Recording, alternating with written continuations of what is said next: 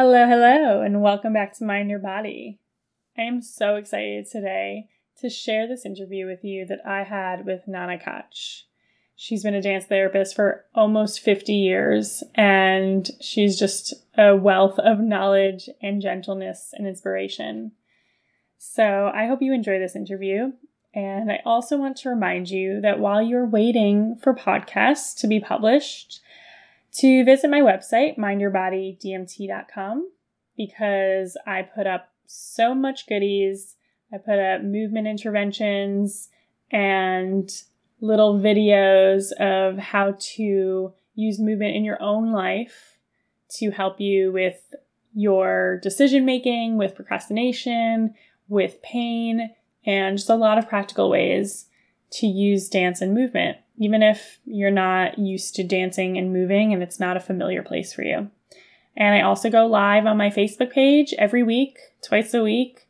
It's Orit Krug Dance Movement Therapist. Just search that in the Facebook bar or the search bar and you'll find me.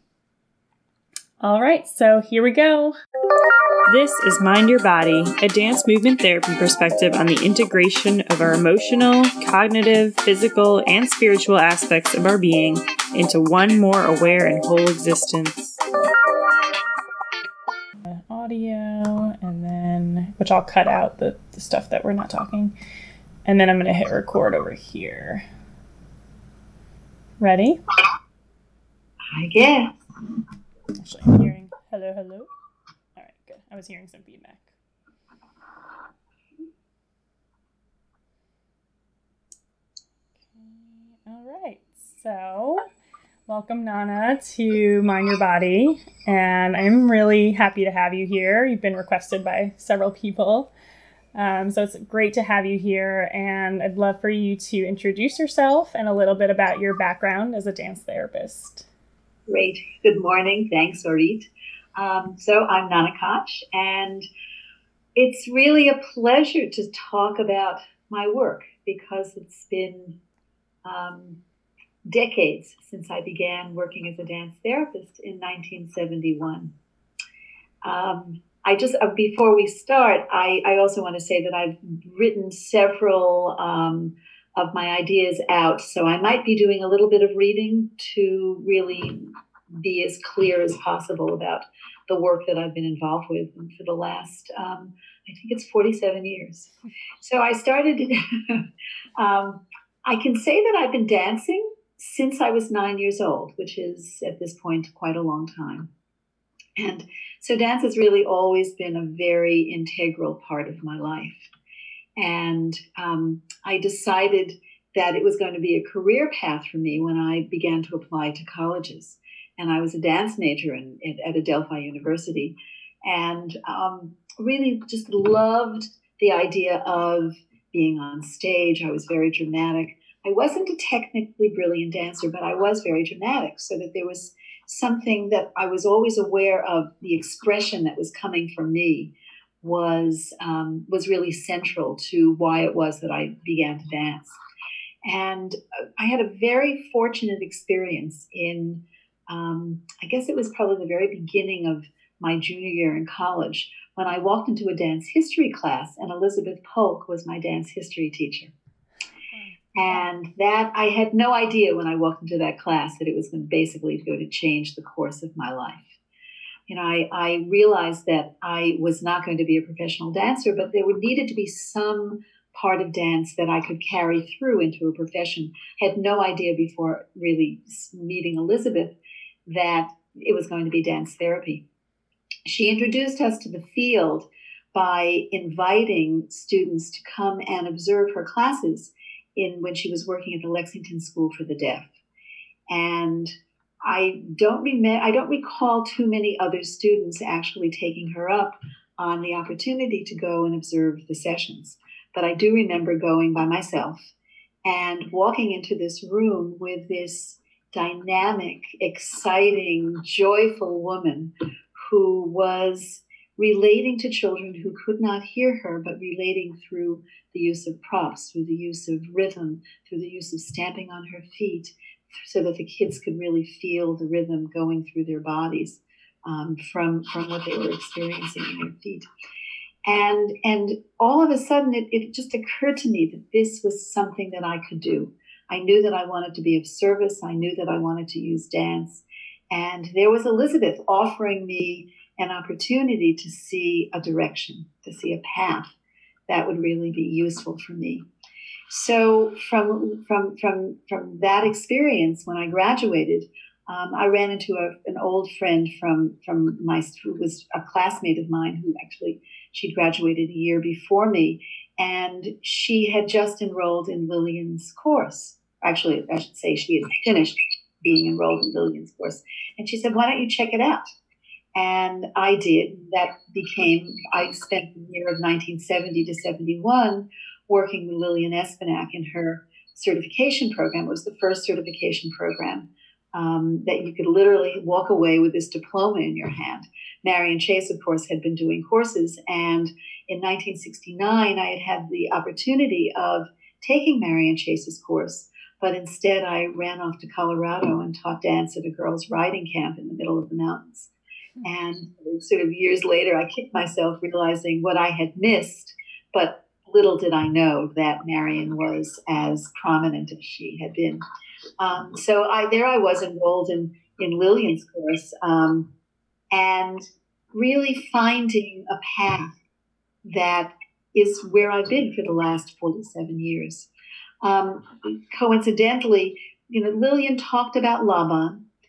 She talked about Chase, but we really did not delve into the Chase work. I didn't do that until many years later when I took some workshops with Claire and Alyssa, Claire Schmays, Alyssa White.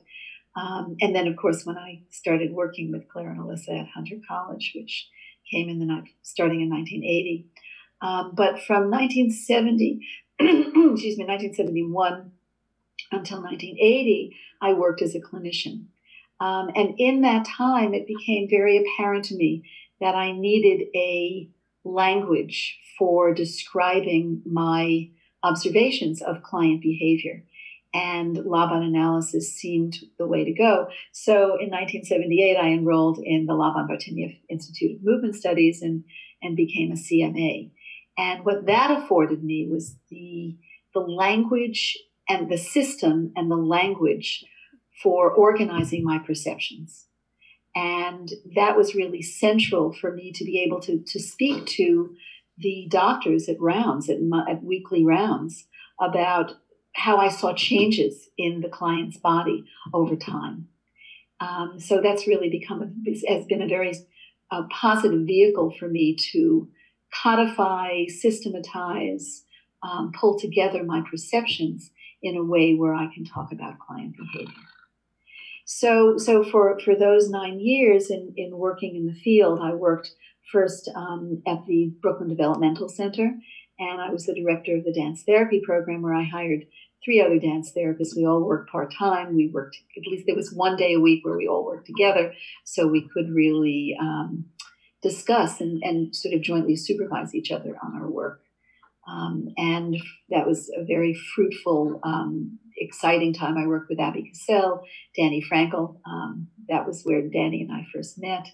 Marcia Paramoda Kalina was another dance therapist. All of us are still in the field in one way or the other.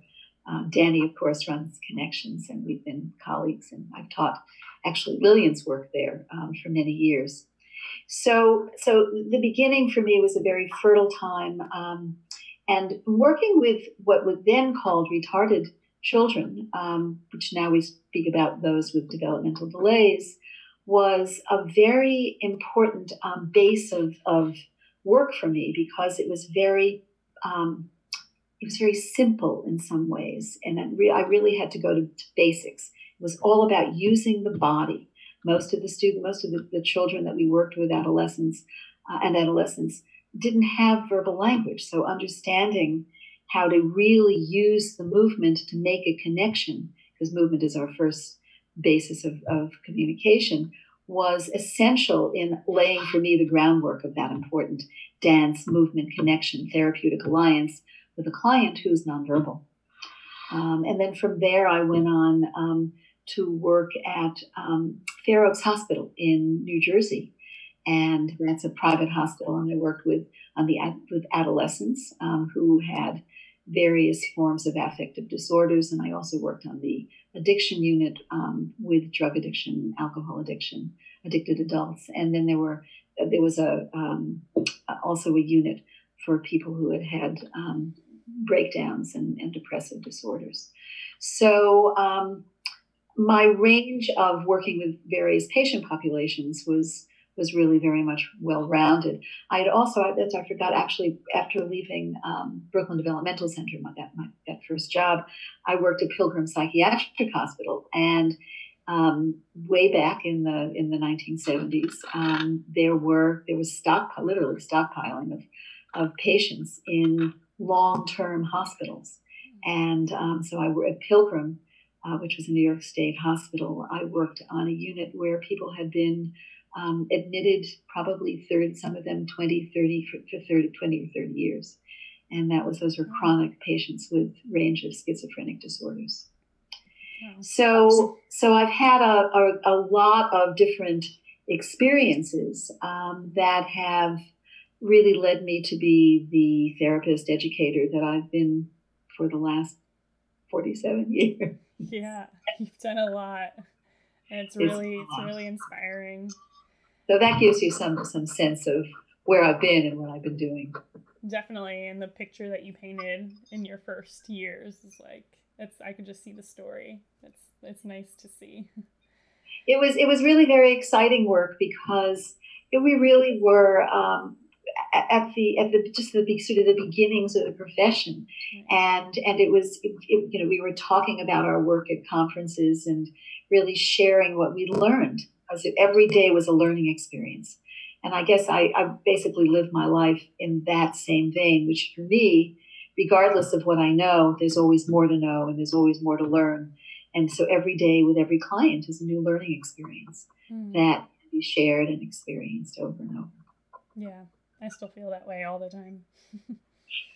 Well, it keeps going, so you have a couple more years. I mean, different for you when you were just starting the career or the field, but yeah, it's like every day is a new learning experience. It also, back in the 70s, jobs were plentiful. I mean, we created our own jobs. People were interested in seeing what we did and knowing how we could relate to clients in a way that verbal therapists and teachers sometimes had difficulty with, because they didn't have the language of mirroring, of empathy, of knowing how to reflect back, which is all that we learned in our dance therapy training. Right. Yeah, so I wanted to ask you, out of, all these years and all the different populations that you've worked with, what are your top guiding principles as a dance therapist? Well, I've written a couple of them down, so if you don't mind if I'm going to read them so I really get them right. I always start with the premise that the body reflects personality, and that through movement, our clients reveal their inner life. So that's the basis of my work. If that's really the cornerstone for me. And that movement is a basic form of communication, and basically as such, we're helping clients to, through their body and through stimulating activity, to help them to reveal themselves. So this serves for me to help the client to recognize where their energy blocks are, where they need to focus in order to release the unconscious emotions within. Another principle is that through movement and dance experiences, so emotions, they're stimulated. So the stimulation of emotions is really an important premise for me. I always, when I'm teaching, I always talk to students about, ask them what they do when they're trying to hold back emotions. And everybody always says, I hold my breath. I clench, I tense myself. And then we start to move when I'm leading a session with students, and all of a sudden they're breathing. And they're experiencing their bodies in a new way. They're experiencing their emotions. So for me, it's really the stimulus of activity, which Marion Chase talks about as bodily action at the very beginning of the session. So that really is another premise that motivates me. And in the group setting, which I do, when I was working, I worked a lot in groups.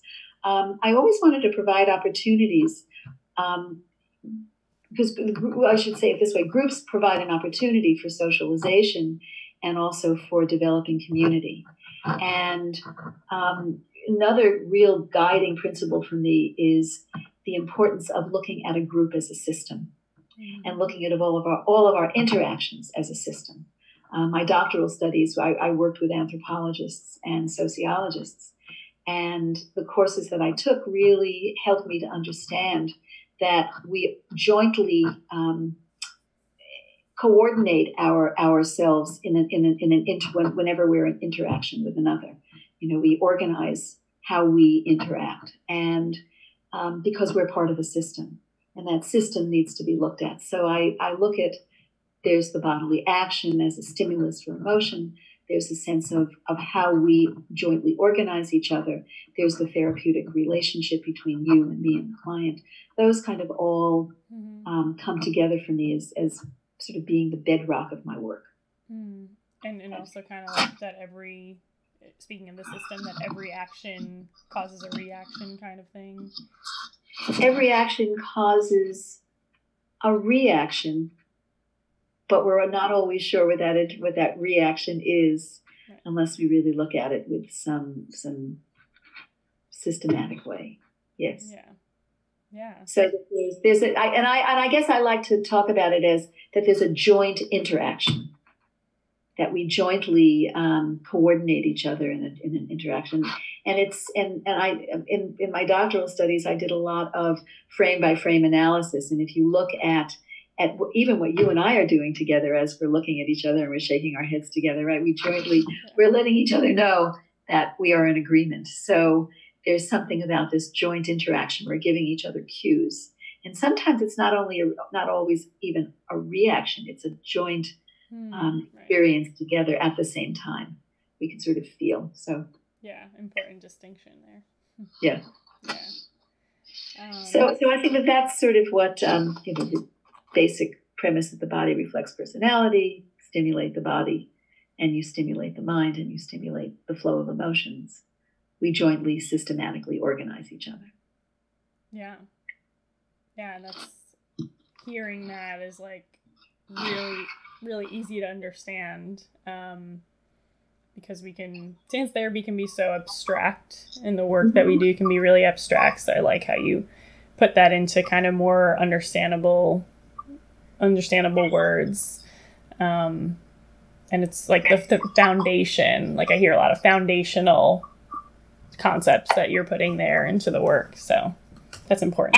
And one other foundational concept is, and this is really what I learned from all of the women that I studied with, never forget that the dance is the most powerful connection between us.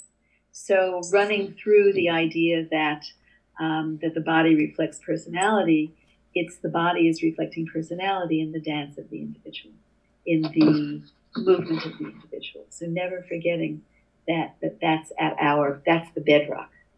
Yeah. We're movers, we're dancers, and we use that as a means of communication.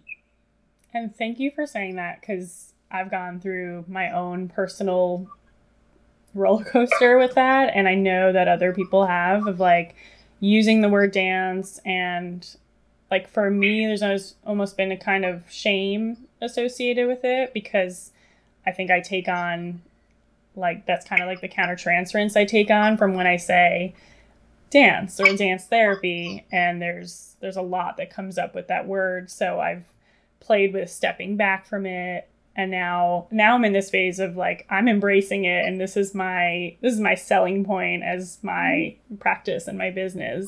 But it feels so much better to come back to it, because that is, I'm assuming for everyone listening as well, is like what drew us in to this field. It's the dance. It's interesting the use of the word. When I was working at Fair Oaks Hospital with adolescents, it was really hard to call our dance therapy groups dance therapy, because adolescents, it didn't resonate for them. So that was a time when I was happy that I had the word movement therapy also, And actually, I didn't even call them therapy groups. I called them movement groups. Right. And I worked with an art therapist so that they were the creative arts groups. And sometimes we would be drawing, and then we would be moving our drawings, and then sometimes we would be using clay and creating sculptures, and then they would three-dimensionalize their sculptures into a movement dialogue between themselves and their whatever they created. So I always needed to know who my audience was in order to be able to capture the attention. Right. But I do consider myself a dance therapist, and I do say that. And often it's at a dinner party. It can be a sentence stopper. You're a what?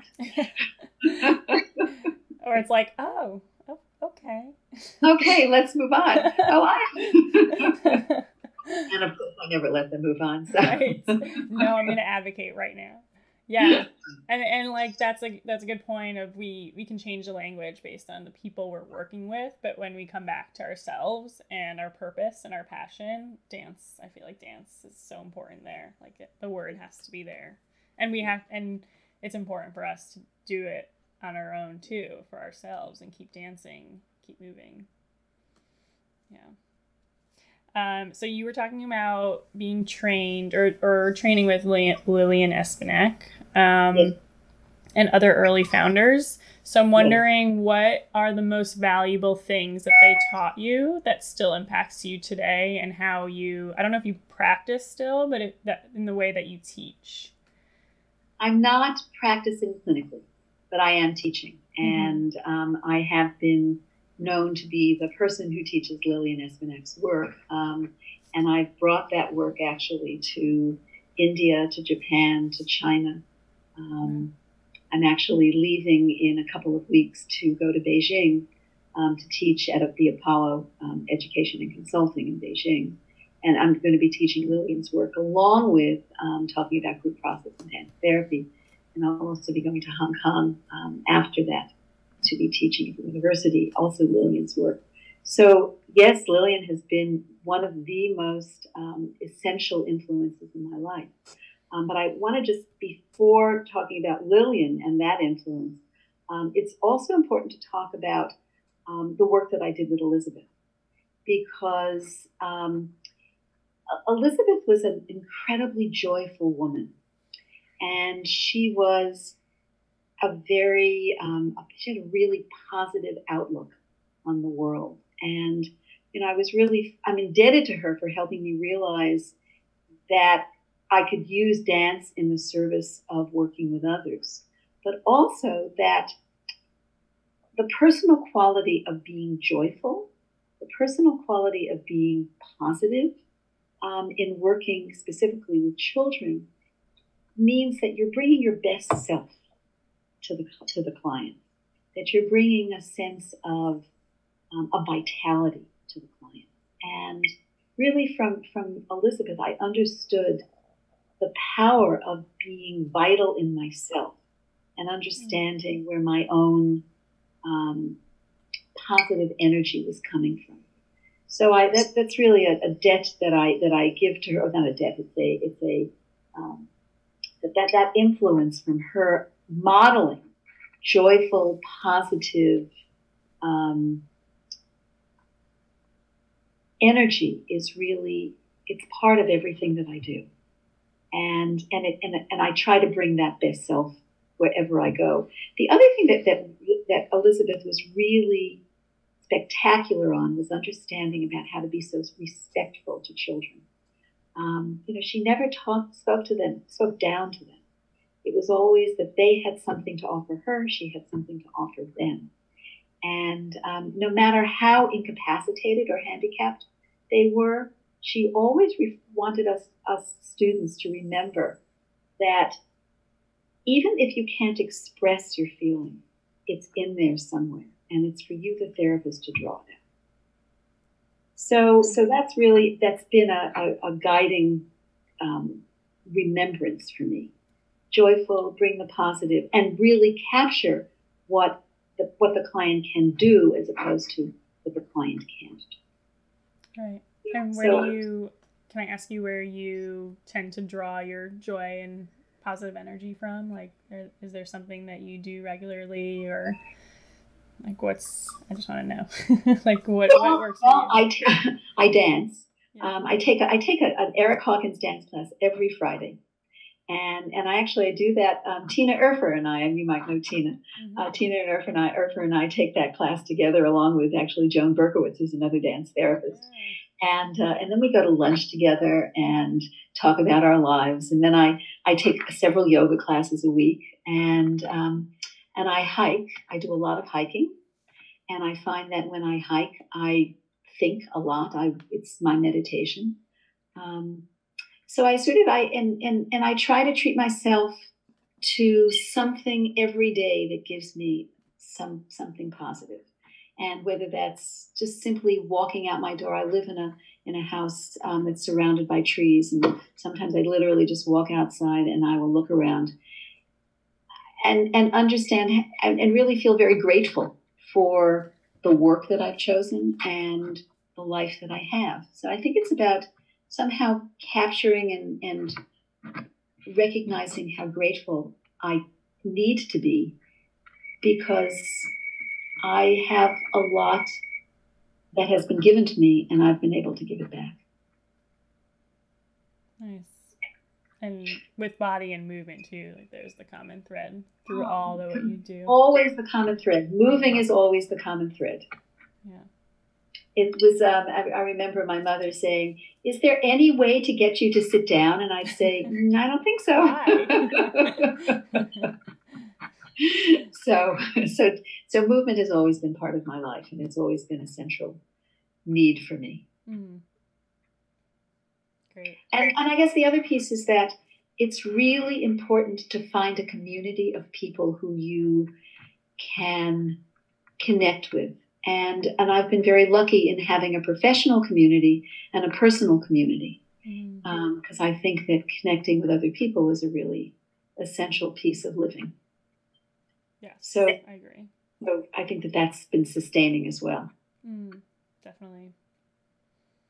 So yeah, I cut you off with that question, but and you were going to go on. No, that's okay. Yeah. Thanks for sharing. I just know it's a big theme that keeps coming back through all the podcasts of like what to do, how to take care of yourself. Like the word self-care is thrown around a lot, and I like to get down to specifics. Oh, absolutely. And that was one of the things that I was going to end with, which is how important it is for, especially in our work, to really nurture yourself in some way. Do something every day that gives you some pleasure, because the work can be very exhausting and draining, but also it's energizing at the same time. So dance, relax, take care of yourself by whatever means provides you with an opportunity for joyfulness. And Lillian, I'm going to speak about her in a minute. Lillian talked a lot about kind of capturing the vitality. Actually, Claire Schmace also talked about, when she talked about healing factors, really capturing the vitality of the individual. So many of the clients that I've worked with have been really, they're alienated from society. They're not connected, and that they've lost their vitality because, as Lillian would say, their sense of personal drive, of personal freedom has really been suppressed. And when we're suppressed, our vitality drains from us. So finding a way to keep yourself vital and finding a way to keep your energy vital is really essential. And if I can find myself, I can also perhaps help others. And that's another premise underlying the work. Right. Yeah. So I've sort of veered a little bit, but that sort of leads me into the work of Lillian, who in her her sense of being a pioneer, really understood deeply how the use of dance, how the use of improvisation really leads to the revelation of your inner life. She worked with Mary Wigman, who was all about the expression of emotion. And as Lillian would say about emotion is not always pretty.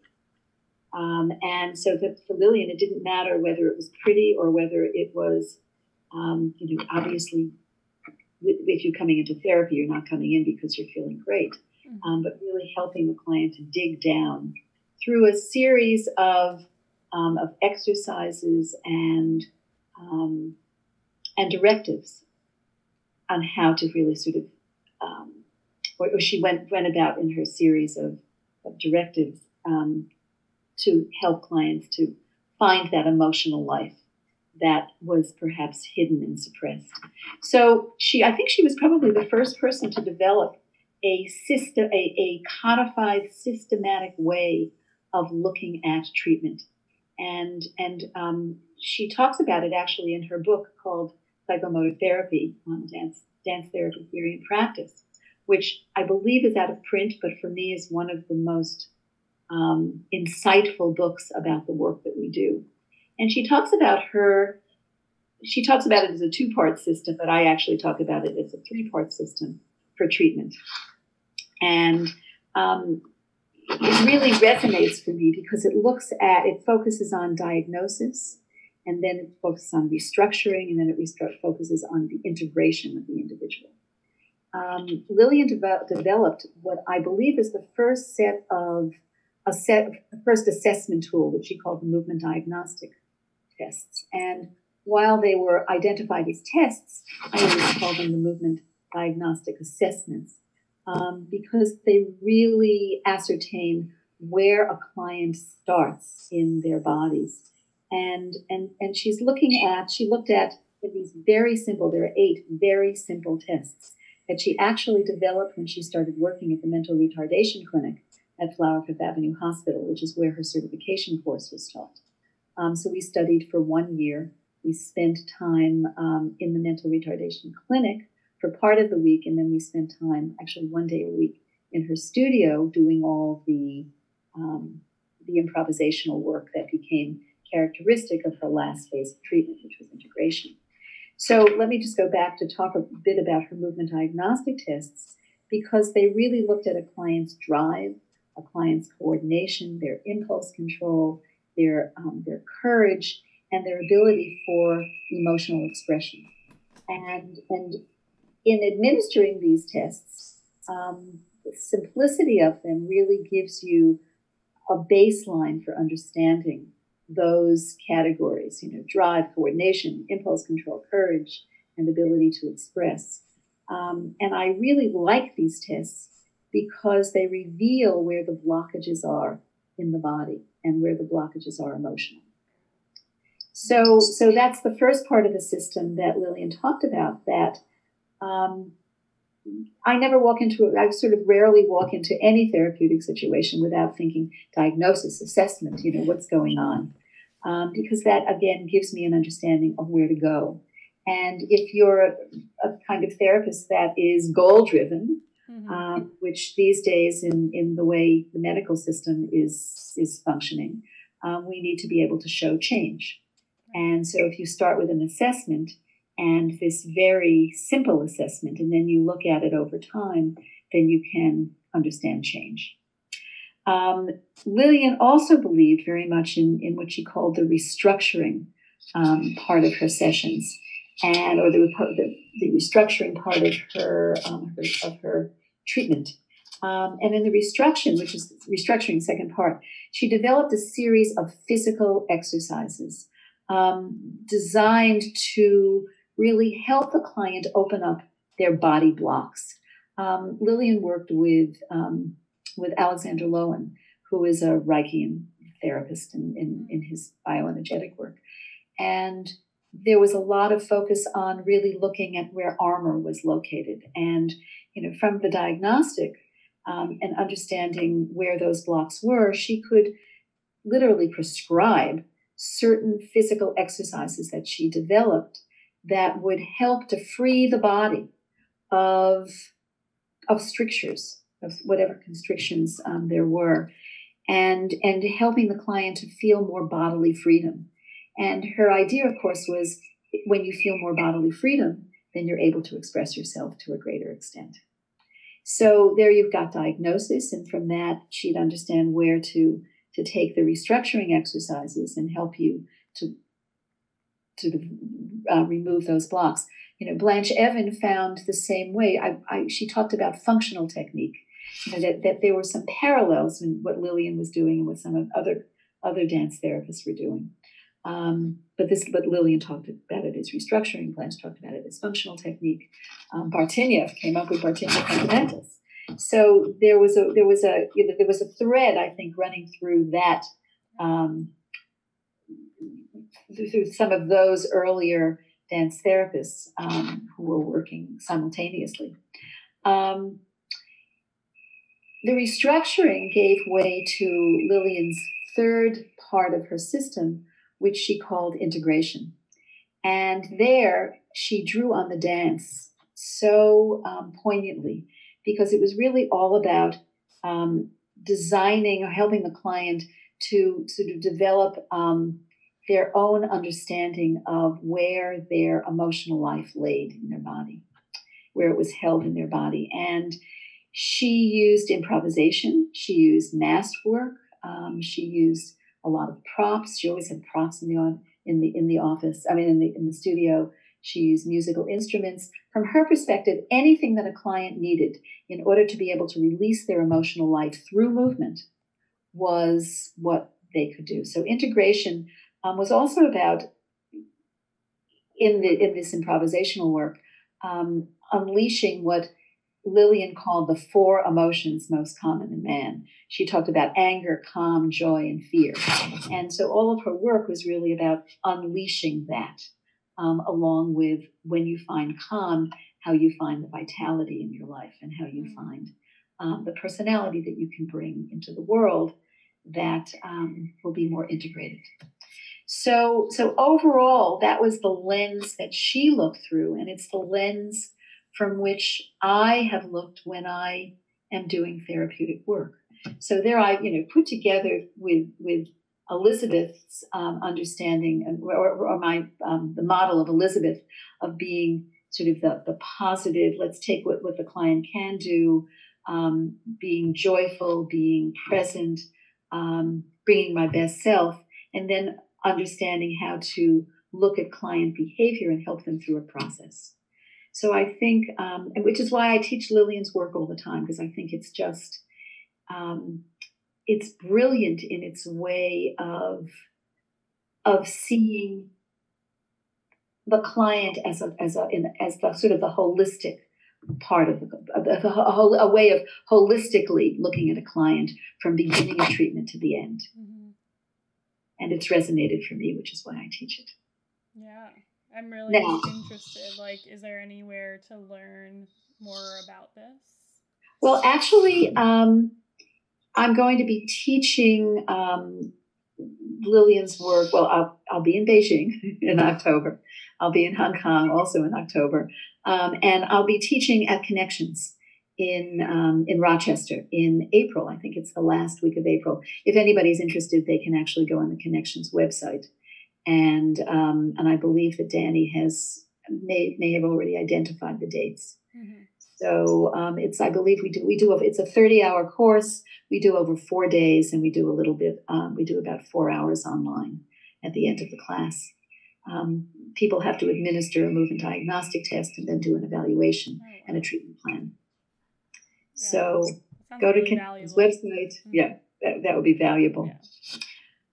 But I want to say one more thing in regards to influence. So while Elizabeth and Lillian, really, their work formed the basis of my own, 2 other women have been enormously influential in my own development as a therapist and professional and teacher and educator.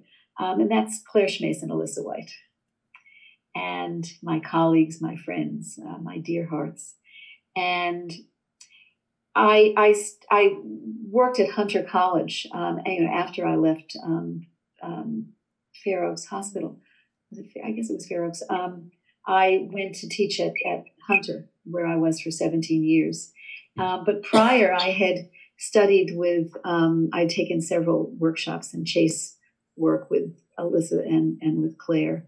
And, and Lillian did a little bit of talking about Chase when we did some development of sessions. But it was really when I met Claire and Alyssa that I fully understood the power of using Chase work as when you're working with groups.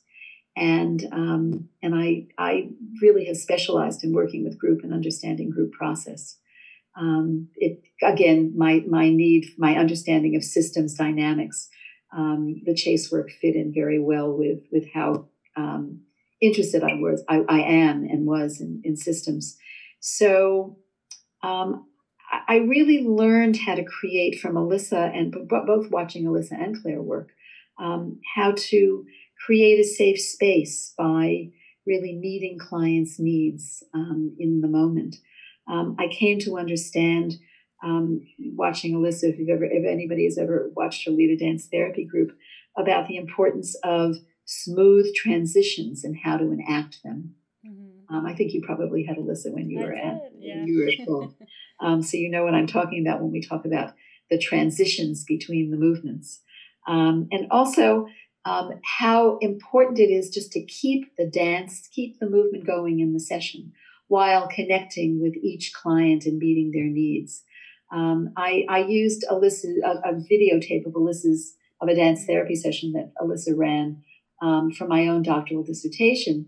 And in teasing it apart, I was so struck and how much I learned about connecting to each client, calling their names, bringing them in, picking up their movements very subtly, and then developing them like a dancer would and developing a combination.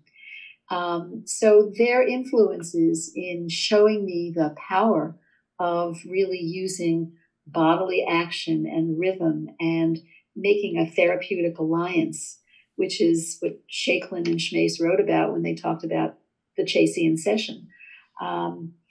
From Claire, I always talk about the healing factors of dance therapy, and without that influence, that wouldn't have possibly would not have come into my own lexicon of how I work and what I talk about. Claire's writings on group process, I use those articles all the time because they're central to an understanding of the warm-up and the development and the closure of a session.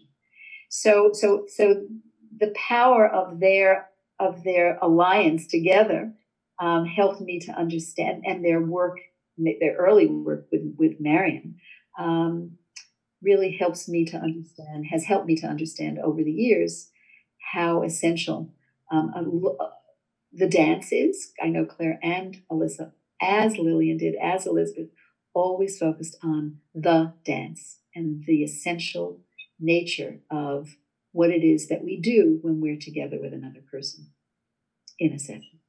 Yeah. So each one of these women supported my understanding of the work that I do now. Yeah. And lucky me, right? Yeah.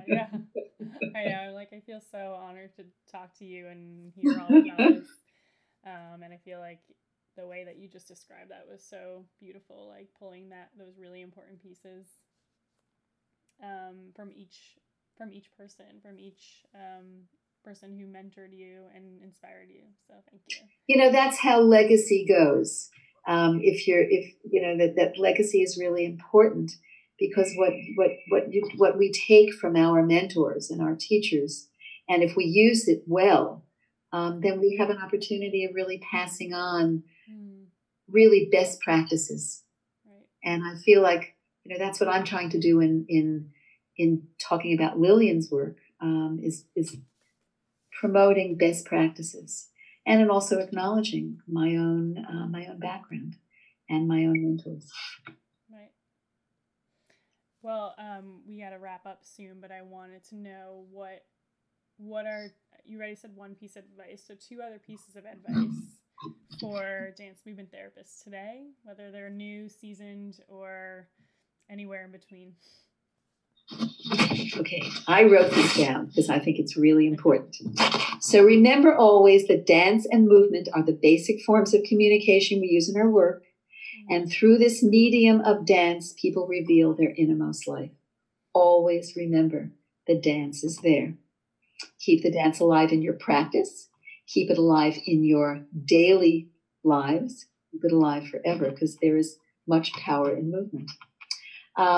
This for me, this is really important. It's know yourself, know your strengths, know your source of your own vitality, and also your own challenges. Don't be afraid to get supervision when you feel that you need to go more deeply into your own process or more deeply into understanding how to work with others. So it's really knowing yourself, and seek out people who can help you move through your own challenges.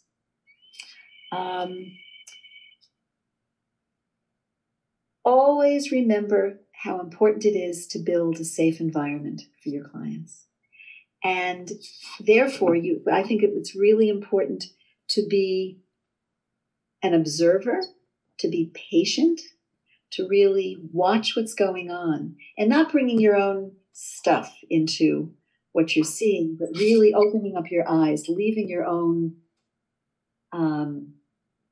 inner dialogue about yourself behind, and really see. Clients want to be seen, they want to be heard. And it's your job to open up your eyes to really take in what they're giving you. So remember that. And then keep dancing, renew yourself. Do something every day that you feel is going to be nurturing. Because the work is challenging and the work is exciting, but the work is also tiring. So find a way of renewing yourself. And use your own power of movement to do that. Yeah. Thank you. I got to be honest, I woke up feeling pretty self-doubtful today, and hearing you say that has just lit me up, and everything else that you've talked about has been really inspiring today. Great. Yeah. Thank you for inviting me. Yeah. And I'm very appreciative to be able to talk about this. Yeah, and thank you for sharing so generously. My pleasure. Yeah. Is there any other way we can follow you, and where you're teaching and all that? Do you have any? You know that the American Dance Therapy Association has a calendar of alternate route courses, and Barbara Nordstrom Loeb is the one who's in charge of that calendar, and I usually put down where I'm working on that. You can send me an email if you want to know more about my work. nana59@aol.com, nana59@aol.com. I love to talk about Lillian's work, and I'm always willing to travel to do that. Great, good to know. Thank you so much. You're welcome. My pleasure. Same here. Thank you so much, Orit. Yep.